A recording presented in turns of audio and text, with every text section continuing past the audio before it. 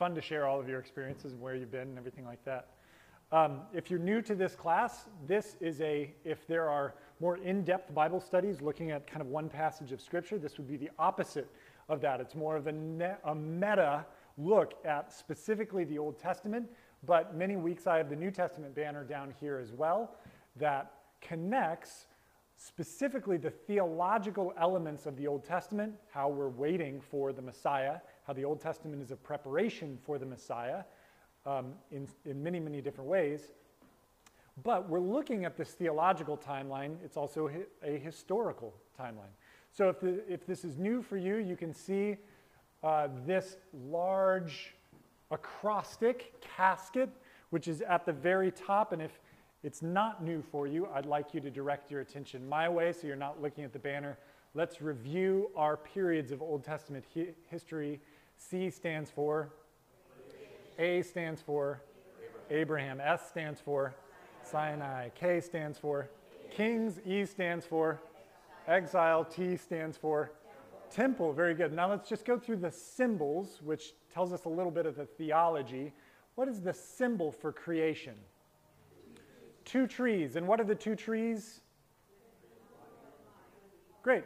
Tree of life, tree of knowledge of good and evil. Very good. And then we get to A. What's the symbol for Abraham? Gift. What does the gift remind us of? Grace. Salvation. The gift of Jesus Christ. It's not something that we earn, but it was credited to Abraham through his belief. Righteousness was given by belief. And so we just believe and receive the gift of grace in Jesus Christ. We've got creation, Abraham. What's the symbol for Sinai? Great. Two tablets, which represents what? The law of Moses. And then we get to K, kings. Crown. And what color is the crown? What does the blue crown symbolize? Great. The line of Christ. We're going to look today specifically at the northern empire of the period of the kings, where you'll find none of the kings come from the legitimate messianic line, the line of Judah. And the illegitimate line is represented by what color crown? Red. Very good. Creation, Abraham, Sinai, kings. What's the symbol for exile? A vulture, a buzzard, a bird of prey. What does that symbolize? The curses. The curses that come from disobedience to what? God's law, the law of Sinai. So that one's really related to the two tablets in Sinai. If you obey, I'll bless you, the Lord says. If you disobey, I'll curse you. And one of the things that comes back is the birds of the air will pick at your bones, will pick at your flesh. We'll actually see that a few times in the city of Jezreel in the northern kingdom. That actually happens to several of the northern kings. They've been cursed because of their disobedience to the law of Sinai. And specifically, the first two commandments are broken all the time. What's our very first commandment? There is only one God. Have no other gods before me. And what's the second commandment? Do not bow down to idols. So we're going to find that idolatry is a serious, serious issue for God's people, but it's specifically illustrated with a couple of golden calves that are going to be set up in 930 BC and that last for 200 years until Samaria is destroyed. Good. And then very lastly, what's the symbol for our last period? A temple. And what's significant about the temple not having a cloud over it? Great. God's presence does not fill the second temple the way that it does the first temple built by King Solomon, or the tabernacle, which was filling the purpose of the temple, but the tabernacle was just a tent. And all of this is pointing to casket empty, the idea that God tells his redemptive story through events of history, but they're centered on Jesus Christ. In his empty casket, we find life through belief in his name. And by the way, that's not just eternal life. The reason that we listen to God's word on a Sunday morning is to learn how to live into the abundant life that Jesus gives us. He tells us, I have come to bring you life and life more abundantly, life to the max, life to the fullest. And that's something that God promises us here and now through belief.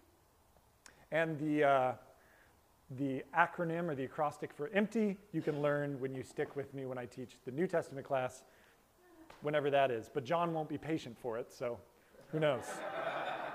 Whenever that is. Okay, we've done our review, and friends, let's thank the Lord for his presence with us. Will you pray with me?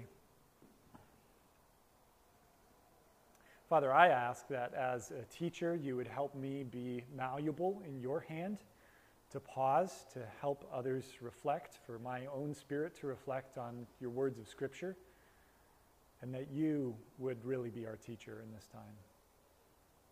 We thank you in the name of Christ. Amen.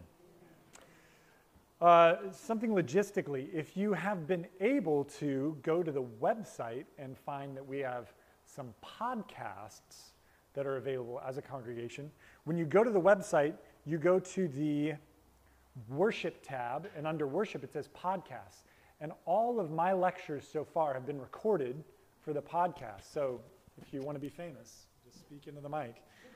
And I've also put the audio for last week's video. So last week I wasn't here, I was in Lake Arrowhead, but I put the entire lecture for the United Monarchy on the video. And I think it was a small crowd last week, so I tried to email it out to as many of you whose email addresses I have, but if you did not receive it, my brain was scattered. Come to me, give me your email address, and I'll send you the video. It's about an hour long, and it takes you through our kings of the United Monarchy. Those of you that have seen the video, help me. Who were our three kings of the United Monarchy of Israel? First was Saul. Second was David. And third was, is there a relationship between David and Solomon? Father and son. Fantastic. Which one of them builds the temple? Very good. And the Lord makes a eternal covenant with one of those kings, saying that your son will come from your line and he will reign on the throne forever. Which king does God make a covenant with? David. Great. And that's why David comes from the line of Judah, which is one of the 12 tribes of Israel at the last few chapters of Genesis. And that means that the Messiah to come, who will reign forever and the scepter will not depart from his hand, is going to come from the line of Judah. Now we get to 930 BC. Remember that each one of these kings reigns for 40 years. Saul, David, and Solomon. It's just nice and round numbers. And then we get to 930, and the kingdom splits. What do we learn about Solomon's behavior that causes the kingdom to split? Does somebody remember? Just generally. Taxes. It needs to be said first. Good. We're going to learn a little bit about how Solomon treated, namely slave labor that Solomon used, the foreigners who were kind of living in his midst used, and why it splits. What else theologically?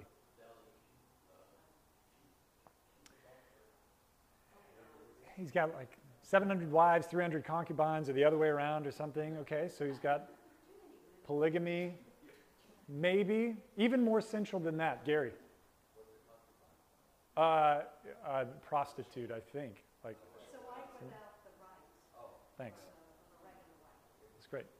Thank you. Idolatry. Yeah, idolatry is the issue. What was the reason God gave for not intermarrying with foreign women? You'll worship their gods. You'll worship their gods. So the issue is not actually the wives or the concubines, although having 1,000 would be an issue to visit all of them. Yeah, remembering anniversaries would be a serious issue. But it's idolatry. And sure enough, Solomon starts worshiping other gods. So everybody do this, 1 Kings chapter 11, the kingdom splits. Okay? 1 Kings chapter 11, that's where the kingdom is going to go. It's going to split, maybe more specifically like this. Quick overview of the period. Because of Solomon's idolatry, Ahijah the prophet declares that the kingdom is going to be taken out of not Solomon's hand, but Solomon's son's hand. Which one is going to be his son? Follow the blue line, Rehoboam. Takes it out of his son's hand. This doesn't happen during Solomon's reign because of the covenant God made with Solomon's dad. Because of his covenant with David, the kingdom will not be split until Solomon dies. So 10 of the kingdoms are going to go to the north, and sometimes the Bible says 1, and it just groups Benjamin in with Judah. Judah is so huge that they just kind of call it 1, but technically 2 tribes go to the south. If you're reading through 1st and 2nd Samuel, what you'll find is that there was already a rift, even during Saul's monarchy. There was a cultural rift between the tribes of the north and the tribes of the south. And the tribes of the south felt like they were more important because they had the temple in Jerusalem. And the tribes of the north felt like they were more important because they were bigger. 10 tribes up there. They just felt like they were more important. So maybe it's a difference between the electoral college and the popular vote. I don't know.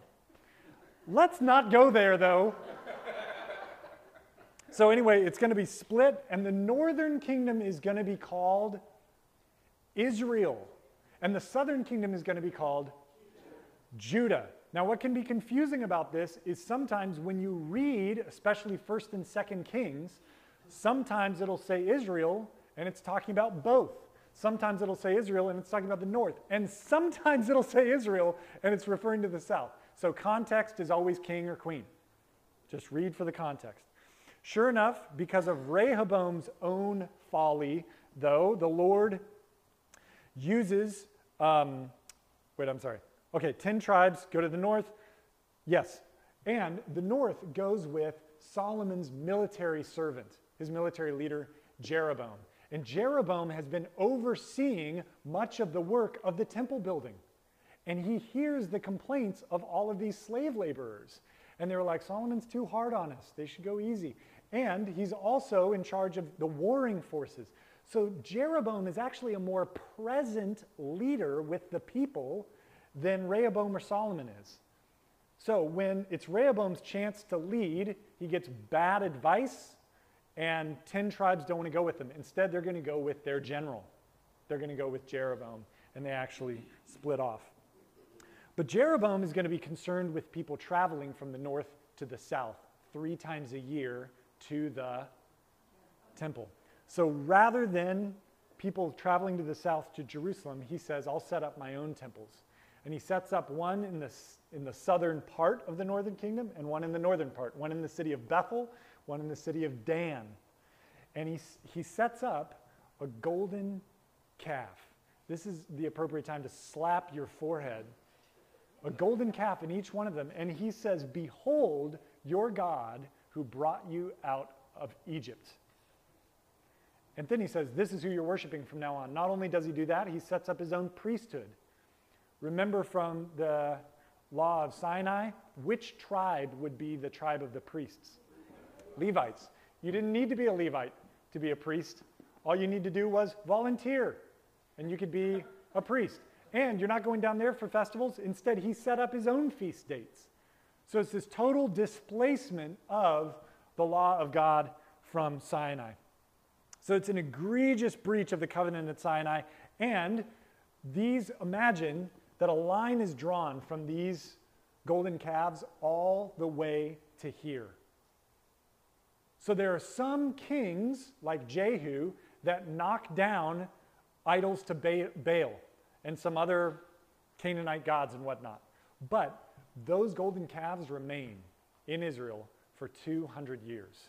And they're only obliterated when the northern kingdom is going to be sacked by Assyria. The worst king in the northern empire is, everybody say, Ahab. Ahab. So you can think Moby Dick. He's going to be the worst king, and a ton of chapters in 1 Kings are dedicated to Ahab, like 7 chapters, because Ahab's so bad. So the song Ahab the Arab? Sure. You're singing that for us at some point, Jay. You're going to sing that for us. During the period of the kings, God sends many prophets. The 2 most important prophets of the northern kingdom don't write books. So we don't have them in our prophetic books, but they are Elijah and Elisha. By the way, everything in this lesson today is alphabetical. Northern kingdom is Israel. Israel comes before J in the alphabet. They're going to be sacked by the Assyrians. They're going to be sacked by the Babylonians, A, B. Elijah comes before Elisha in the alphabet. If you need help with your alphabet, you can turn to your neighbor at some point. But the capital city is going to be set up by this guy. His name's Omri. He builds Samaria. What's going to be the capital of the south? Jerusalem. What's the capital of the north? Samaria. There are, unbelievably, even though the northern kingdom is sacked in 722 BC, and the southern kingdom eventually is sacked in 586 BC, there are 19 kings in the north, there are 19 kings in the south. The reigns are longer in the south, but there's one queen, Athaliah. Athaliah is a queen, and she's not from the line of Judah, so she doesn't really count. We'll get to that. Get to it. But the main kings, if you're really taking big notes, the main kings that we really focus on are Jeroboam the first, Ahab, Jehu, Jeroboam the second, Pekah, and Hoshea. Those are the ones that kind of really focus on. You ready for this? Jeroboam, Nadab, Baasha, Elaz, Zimri, Omri, Ahab, Ahaziah, Jehoram, Jehu, Jehoaz, Joash, Jeroboam, Zechariah, Shallum, Menahem, Pekahiah, Pekah, Hoshea. Thank you. You guys humor me so much. You humor me. Yes, along with Ahab the Arab. All right.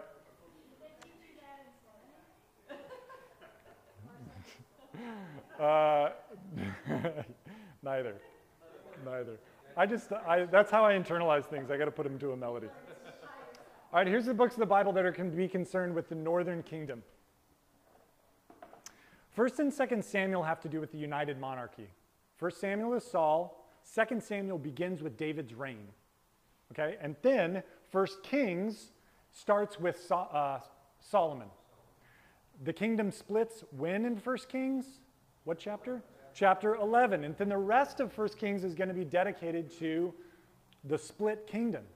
If you want to learn more about the northern kingdom, read 1st and 2nd Kings. 2nd Chronicles, follow me on this. 1st Chronicles includes all of the material in 1st and 2nd Samuel. 1st Chronicles includes all of the content in 1st and 2nd Samuel. Well, why is it told twice? 1st and 2nd Samuel was written during the united monarchy.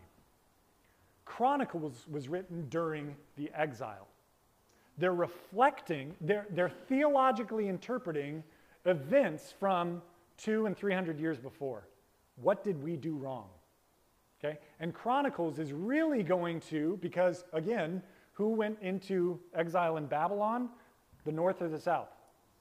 The south. They went into exile in Babylon. So they're really interpreting events about the southern kingdom. So if you really want to learn a lot about the southern kingdom, you're going to be reading 1st and 2nd Chronicles. Okay? But the northern kingdom is really exposed in 1st and 2nd Kings. If you want to read about Elijah, if you want to read about Elisha, Elijah is in 1 Kings. Elisha, that's basically the division. The mantle passes to Elisha in 2 Kings. Then, of all of the prophets, the ones that wrote books, only 3 of them are northern prophets. Hosea, Amos, and Jonah. And to remember the 3 northern prophets, we're going to remember them with the 3 I's. Ready for this? So Hosea is a book about infidelity. He relates the analogy of marriage to fidelity with God. He's not the only prophet to do that, but he's a prophet who actually marries a prostitute and is faithful in his covenant. He pursues her. Sound familiar? The Lord is faithful in his covenant with Israel. He pursues them. So Hosea is about infidelity on the part of God's people. Hosea, what's the I? Infidelity. For Amos, the I is injustice. What you'll see is that the symbol for Amos, Hosea is wedding rings. For Amos, it's a scale, an unjust balance. You have not treated the poor with equity. You've been concerned about your own ownership and privileges. It's injustice. You're taking bribes in your courts. So God cries out to his people through Amos, not only are you unfaithful, Hosea, but you're unjust. So injustice, infidelity, injustice. And then lastly, Jonah is not really about a fish. It's about Jonah is in need of compassion. God takes compassion on the nations around Israel. Which nation? The nation that's about to conquer Samaria. He takes pity on Assyria, and the Lord sends a prophet, Jonah, to go witness to the capital of Assyria, Nineveh. And he's like, heck no, I'm not witnessing to those people. They don't deserve mercy. And just a few years later, Assyria is going to conquer Samaria. But God has compassion. Remember, God blesses Abraham, but he says, you will be blessed so that you are a blessing to whom? To all nations. So we see that he has compassion. What's the I for Hosea? Infidelity. What's the I for Amos? What's the I for Jonah? In need of compassion. That's great. Okay, turn in your Bibles to 1 Kings chapter 11. We're going to move through quickly. As you're turning there, if you have a timeline, and we're fresh out of timelines, so if you'd like a small timeline, I'll tell you the website you can buy them from. They're $10. The northern part of the timeline has something, some icons that the south does not have. They look like this.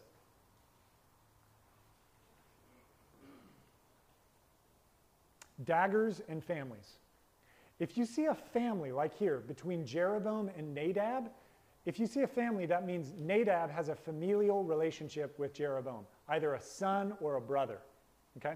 If you see a dagger, that means that the next person, so like one dagger, Shallum, it means that he killed the king before him, Zechariah. Okay? If you see multiple daggers, that means not only did he kill the king before him, he killed his entire family. So there is no more dynasty. So check out Omri. Omri for 1, 2, 3 generations. So 4 generations, the Omri dynasty is going on. But Jehu has been sent by God to destroy the dynasty of Omri. Don't let them rule anymore. So Jehu not only kills Jehoram, he kills all of his sons. It's a nasty business being a successor, I suppose. Okay, so that's something that you see. But at the bottom of your Judah timeline, you can see one family in the bottom left corner, and that family continues the entire time because they're all from, again, with the exception of Athaliah, they're all from the tribe of Judah. Red crown represents those who are not from the tribe of Judah. That would be everybody in the northern kingdom. Okay, Jeroboam. Jeroboam reigns for 20 years. He was a valiant warrior, and he was an energetic servant of King Solomon, and he was put in charge of Solomon's entire labor force. Jeroboam is met by the prophet Ahijah. Here's Ahijah. And Ahijah meets Jeroboam, and before Jeroboam becomes king, Ahijah takes his own garment, takes it off, and he shreds it into 12 pieces. And then he gives Jeroboam 10 of them. I don't know why the prophet can't just tell him, you're going to get 10 tribes of Israel to rule, but instead he gives him most of his shirt. But that's a prophetic way of saying that Jehoram surely, a few years later, becomes the king of Israel. And God makes a promise to Jeroboam. Look at 1 Kings chapter 11. And can somebody read loud and proud verses 37 through 39? Gwen, go for it. 37 through 39. However, as for you, I will take you, and you will rule over all your heart desires. You will be king over Israel. If you do whatever I command you, and walk in obedience to me, and do what is right in my eyes, by obeying my decrees and commands, as David my servant did, I will be with you. I will build your dynasty as enduring as the one I built for David, and will give Israel to you. I will humble David's descendants because of this, but not forever. Thank you. Okay, so it sounds like God is making a covenant with Jeroboam. We've learned about unilateral covenants and bilateral covenants. Which one would this be? Bilateral, because there's a two-letter word. Thanks, Tommy. There's a two-letter word that cues that. What is it? If you do this. So is Jeroboam going to walk in the ways of God? No, he sets up those idols. Builds altars in Dan, which is Dan is confusing. Dan is actually a tribal area that's to the south, but it's also a city to the north. Okay, so Dan is way up at the top, and then Bethel is a city to the south. So you've got, hey, whatever's more convenient.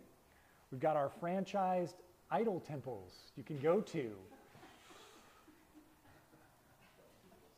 Okay, and here's a map. Oh, great. So there's Dan, there's Bethel. And you can see that Judah is quite a bit smaller. And once we get into the last few days of the kingdom of Judah, Judah doesn't even really exist anymore. It becomes a city-state. Everything is happening in Jerusalem. And what you find is that Assyria, even though it doesn't sack Jerusalem, it sacks every other town around Jerusalem. And so you've got Hezekiah, the king of the south, shut up like a bird in his city of Jerusalem. And God preserves him. It's pretty amazing. So he's going to set up non-Levitical priests. He makes 2 idols and says, these are the gods who brought you out of Egypt, and they exist for 200 years. And I told you about how Ahijah loses his shirt to warn him. Okay, our second king, Nadab. So, judging by the picture, what relationship does Nadab have with Jeroboam? Yeah, his son or his family. In this case, his son. He does what is evil in the sight of the Lord. Everybody say, number 3. Number 3 is Baasha. He reigns for 20 years. He kills Jeroboam's what? Entire family, his dynasty, due to God's judgment upon Jeroboam for those idols. 1 Kings 15. And you can just kind of flip through with us here. Baasha did what was evil in the sight of the Lord and walked, this is going to be a key phrase, walked in the ways of Jeroboam and in his sin, which he made Israel to sin. Everybody say number 4. Elah, what relationship does he have with Baasha? Son. But he's murdered shortly into his reign by, everybody say number 5. Zimri. The joke's on Zimri, though, because he only reigns for a week. Everybody say number 6. I watched too much David Letterman, I think, early in my... Number 6. I just want to throw a card when I say that. Here's the thing about Zimri, though. Again, he did what was evil in the sight of the Lord, walking in the ways of Jeroboam, and for his sin which he committed, making Israel to sin. So then we get Omri. And Omri builds the capital of the northern kingdom. What's the capital called? Samaria. Yes, this is going to be related to John 4, Samaritan woman at the well. We're going to get to that at the very end. They don't know where to worship. They've been confused in their theology. Omri reigns for 11 years and, 1 Kings 16 says, does more evil than all who were before him. Note, the next 3 kings, Ahab, Ahaziah, and Jehoram, are all from Omri's family. This is called the Omri dynasty. And it's going to come to an end with Jehu. Also, by this point, less than 60 years have passed since the division of the kingdom, and every northern king has followed in the sins of Jeroboam. The Lord continues to be provoked because of Israel's idolatry. God will by no means leave the guilty unpunished, but because he is gracious, compassionate, and slow to anger, his judgment against the north is going to hold on for about 150 more years. Everybody say number 7. Okay, Ahab is the most important king of the north. He reigns for 20 years. 7 chapters in 1 Kings are dedicated to him. He's Israel's worst king. Israel's sin increased dramatically under his leadership. He makes it seem as though it had been, 1 Kings chapter 16, a light thing for him to walk in the sins of Jeroboam. It's easy. He marries a woman named Jezebel, who's a Sidonite. So she's a foreign woman, and he is introduced by her to Baal worship, including an altar and temple for Baal in Samaria. He promotes the worship of the goddess Asherah by making Asherah poles or figurines, idolatry. By the way, the passage that I preached on today, we didn't say much about it, but Paul says, you turned away from idols to worship the living God. And remember in the sermon I talked about sexual ethics in Greece meant you had to turn away from the temple. Idolatry and adultery were like this. Well, you can see in some of these idols the sexual imagery that's actually evoked by them. So you've got idolatry and sexual perversion. He's the worst northern king. 1 Kings 16 says he did more to provoke the Lord, the God of Israel, to anger than all the kings of Israel who were before them. This is when Elijah comes on the scene, because Elijah is going to be the one who jousts with Ahab and the prophets of Baal on the top of Mount Carmel. There's been a drought, a curse of the Mosaic covenant for disobedience. You could read about it in, again, Leviticus chapter 26, Deuteronomy 27 and 28 show the curses of the covenant. I think that's up there somewhere. Yeah, right here. Leviticus 26, Deuteronomy 27 and 28. If you ever want to read about what are these curses, what are these blessings, have fun with that. God sends Elijah to Ahab to gather all of Israel at Mount Carmel, including 450 prophets of Baal and 400 prophets of Asherah. Elijah says, how long will you go limping between two different opinions? How long will you go limping between two different opinions? When I read this, I think about the Lord's compassion on those who don't believe. Isn't it a lifestyle that hurts you? You're limping between them. You think of how Paul describes his conversion when Jesus says to him, Paul, it must hurt to kick against the goads. A goad is a thorn that would be put behind a goat's foot so that it wouldn't kick you while you were milking it. It must hurt to live against the ways of God. Elijah says, how long will you go limping between these opinions? Well, the prophets of Baal cut up an ox and began to call on Baal to send fire, a lightning bolt, and this should be easy for Baal. Baal is the god of the storm. So actually this whole illustration is playing to the strengths of Baal. All you got to do is send a lightning bolt, Baal.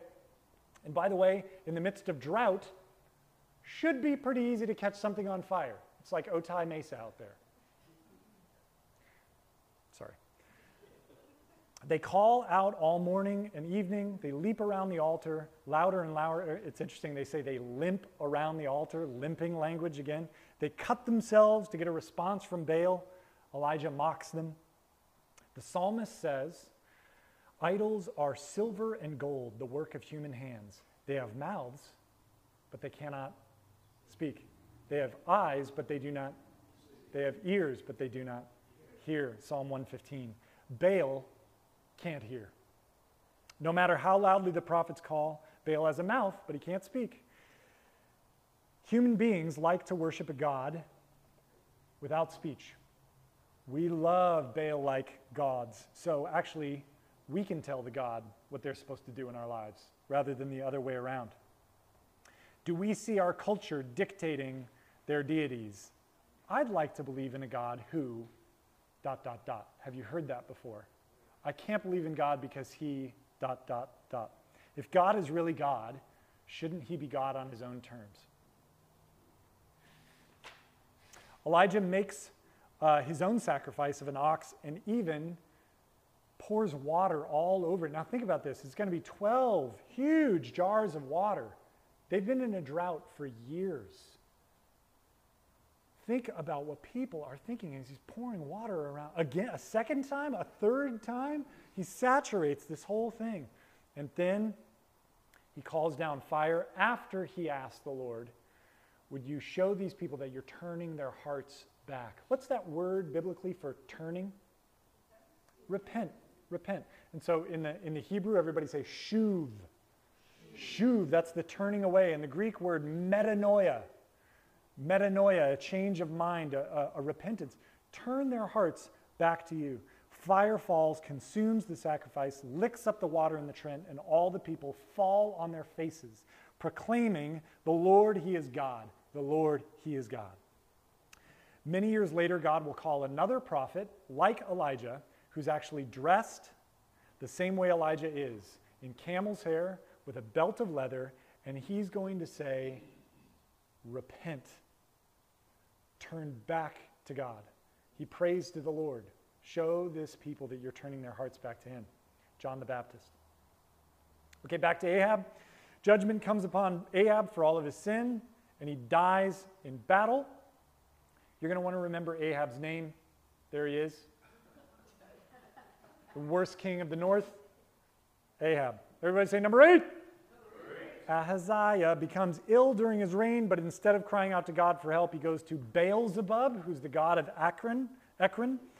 As judgment for his idolatry, Ahaziah will never recover from his sickness. Just as we learned, especially in the period of David, the battle belongs to who? The battle belongs to the Lord. That's kind of our lesson for the United Monarchy. For the north, God helps the kings who cry out to him, even the bad ones. When they're in battle and they cry out to the Lord, God helps them. You see that over and over again. Well, Ahaziah refuses to. Everybody say number 9. Jehoram, brother of Ahaziah, because Ahaziah has no sons, he reigns for 11 years. He's often called Joram. Don't confuse him with the southern king who's reigning at this time, called Jehoram, also called Joram. Everybody say, oh, Elisha. All right, great. So Elisha, as you're following along in your Bibles, Elisha is going to be kind of right at the beginning of 2 Kings when he's deputized. Elijah and Elisha are 9th century prophets. They're very, very early, and they perform many signs and healings. Get this. Elisha multiplies a widow's oil, he restores a dead son to life, and he multiplies bread and grain and feeds 100 people. He heals a man named Naaman from leprosy. Is Naaman from Israel or Judah? Syria. Great. Okay, so an enemy of Israel. We're seeing with these early prophets what their role is. A prophet is one who has been called by God to stand in his counsel and speak his word. They therefore interpret their own historical circumstances from God's perspective. Friends, it's exactly what we've been called to do. Exactly what we've been called to do. The gifts of prophecy can be grouped in some different ways, but in general ways, all of us interpret the word of God according to the circumstances where we live. And we're actually called, like Elisha and Elijah, to stand before authority. Here's the good news. Jesus tells his disciples, you're going to be dragged before judges and courts. Do not fear. The Holy Spirit will give you the words to speak. Yes, okay, great. Everybody say number 10. Jehu is going to bring an end to the dynasty of Omri. Everybody go to 2 Kings 9. 2 Kings 9. This is impossible. 2 Kings 9. Can I get a reader for verses 7 through 10, please? Andrew. You are able to destroy the house of Ahab, your master. And I will avenge the blood of my servants and prophets and the blood of all the Lord's servants shed by Jezebel. The whole house of Ahab will perish. I will cut off from Ahab every last man of Israel, slave or free. I will make the house of Ahab like the house of Jeroboam, son of Nebat, like the house of Baasha, son of Ahishab. Thank you very much, Andrew. For as Jezebel's daughters will devour her, and a plot of ground at Jezreel, and no one will bury her. And he opened the door. Yeah, I would do the same thing. Take a look. The wife of Ahab is Jezebel, and it says the territory or city of Jezreel. Jezreel is going to be kind of the bloody city that's associated with God's wrath. The dogs are going to lick up the blood of Jezebel as she falls out of a window in Jezreel. And by the way, Jezebel is going to reappear in the New Testament in the book of Revelation, which is really talking about the sins of idolatry that God's people are, well, that the world is guilty of. So Jehu kills 70, all 70 of Ahab's sons. He eradicates Baal worship, and he pays tribute to Shalmaneser III, which is the Assyrian king at the time. Okay, real quick. Who are the two 9th century prophets in order? Do I have a... Oh, sheesh. Okay, good. What sort of idolatrous practices have we witnessed so far in Israel? What have we seen? Jeroboam, and what does he do? Golden calves, great. What other idols do we see? The Asherah. Who introduces Asherah and Baal? Ahab and his wife. Who are the two? Yep, good. All right. Everybody say number 11. Jehoahaz reigns for 15 years. He did what was evil in the sight of the Lord, following the sins of Jeroboam. Everybody say number 12. Jehoash, son of, yeah, okay, also called Joash. That's fine. Okay, everybody say number 13. Jeroboam. This is Jeroboam the second. He's the son of Jehoash. He reigns for 40 years. And despite his really lengthy reign, we don't know very much about him. But during his reign, that's when we come across 3 of the northern prophets. Who are the northern prophets again? Hosea, Amos, and Jonah. Way to go. What's the I that goes with Hosea? Infidelity. What's the I that goes with Amos? Injustice. What's the I that goes with Jonah? In need of compassion. I'm going to kind of hustle through these. But you can read more about Hosea on the back of the timeline. God describes Israel's idolatry in terms of marriage. Israel has shown infidelity as a harlot or a whore is unfaithful. The covenant at Sinai has been likened in Scripture to a marriage. Jeremiah says, Israel has broken my covenant, though I was like a husband to them. Breaking the covenant and serving other gods then is liking to have other lovers. Hosea is called to marry a prophet, a prostitute, Gomer. And this will symbolize God's covenant with an unfaithful Israel. Hosea and Gomer have 3 children, and their names communicate the worst of judgment on Israel. One is called Jezreel, the famous bloody city. They name their son Jezreel. The next one is called No Mercy. I'd go with Michael or Stephen if I were you. The third is called Not My People, which speaks of the violation of the covenant at Sinai. Remember, I will be a God to you. But there's hope for God's plan. They will be called sons of the living God, Hosea says. Redemption will come. Amos. Remember, we've got a scale. Israel has not held up to God's righteous standard. Jeroboam II's reign was a time of great prosperity in Israel. Amos discusses the issues of wealth, describing in detail the indulgent living of the north. We learn that Israel's material prosperity only indulges their spiritual poverty. The period is characterized by abuse of the poor, injustice, and lavish wealth at the expense of the poor. And then lastly, Jonah. God calls Jonah to preach to the Assyrian city of Nineveh. Most of you know this. If you haven't read Jonah recently, it's 4 glorious chapters, and we really actually see the moral of the story in the very last chapter, where Jonah is sitting under a tree. He's waiting to see if God is going to blow up Nineveh or not. He's just wandered through this huge city of Nineveh. It takes 3 days to walk from one side of Nineveh to the other side. And he's preaching repentance all the way through. And then he goes out beyond the city, he takes a seat, and what is providing him shade? There's a little plant. And then, so God sends the plant to give him shade. And then God sends a worm to eat the plant. And he's more upset about the lack of his shade than about Nineveh. And God says, do you have any right to be angry right now? Really? I'm having mercy on this people. and all you care about is your comfort. He's in need of compassion. Great story. All right, everybody say number 14. Zechariah reigns for 6 months, does what is evil in the sight of God. Everybody say 15.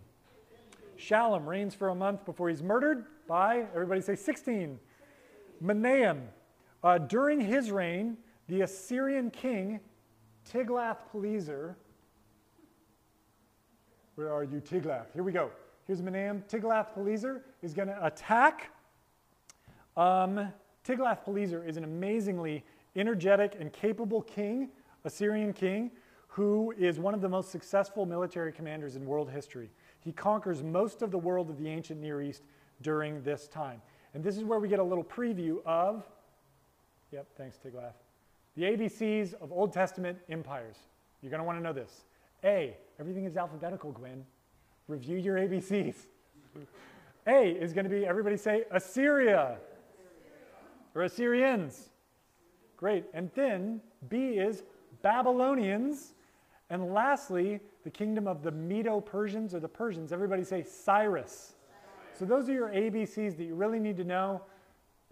Assyria is going to attack the north. Babylonia is going to sack the south. And then Cyrus is going to grant God's people to go back and rebuild the temple of Jerusalem 70 years after they've been in exile.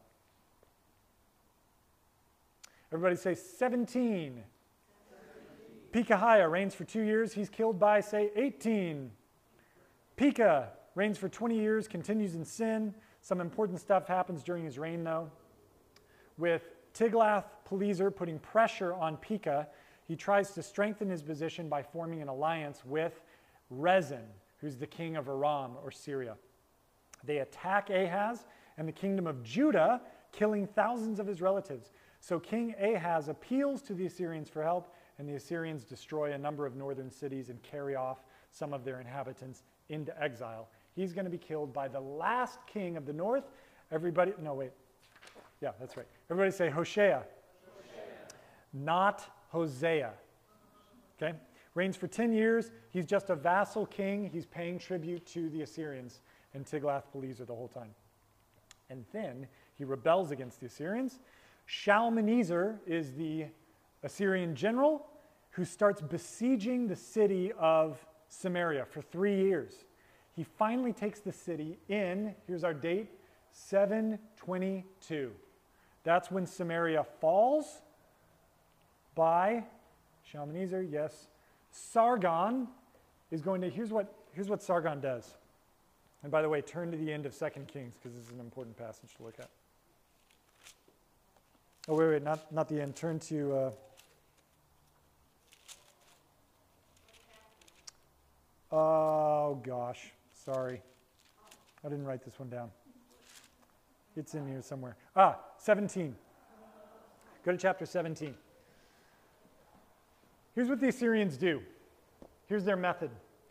When they sack a city, not only do they take control, but they cart some of their inhabitants off and disperse them throughout the country and other villages. And then they take inhabitants from other villages and they cart them in. Remember that ancient civilizations, wherever you lived, you had a local god. So with these people that are coming into this land, they're bringing their own religion with them. A mixing of Judaism with other religions, that's called syncretism.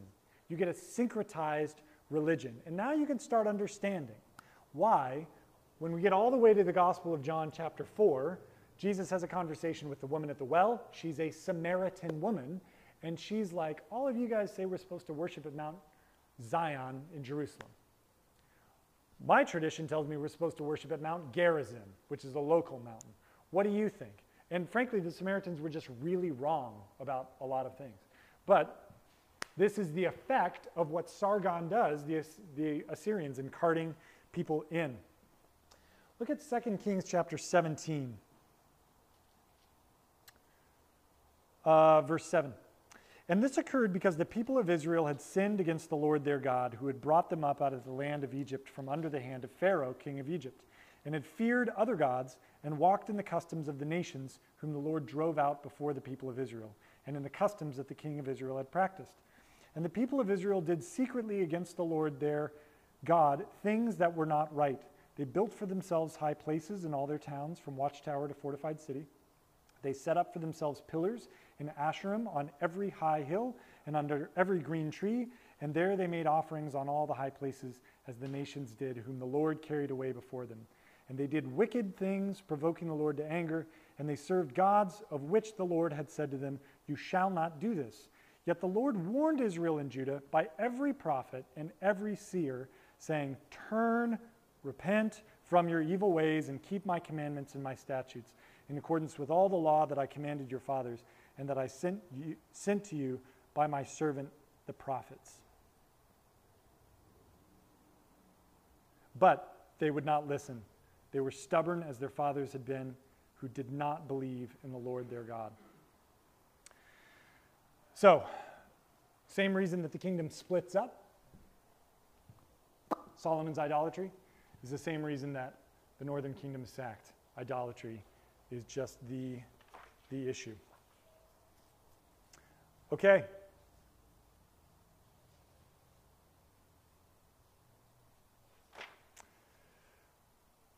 Give me the three eyes of the northern prophets. Just a sec, John. Three eyes of the northern prophets.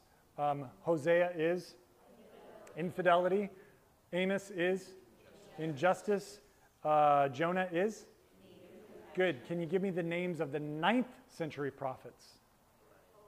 Elijah and Eli. Who was the worst Israelite king? Ahab. Very good. All right. I think we're pretty good. Hey, you did such a good job. This was a lot of content. Next week, we're going to be starting into the southern kingdom. And allow me to pray.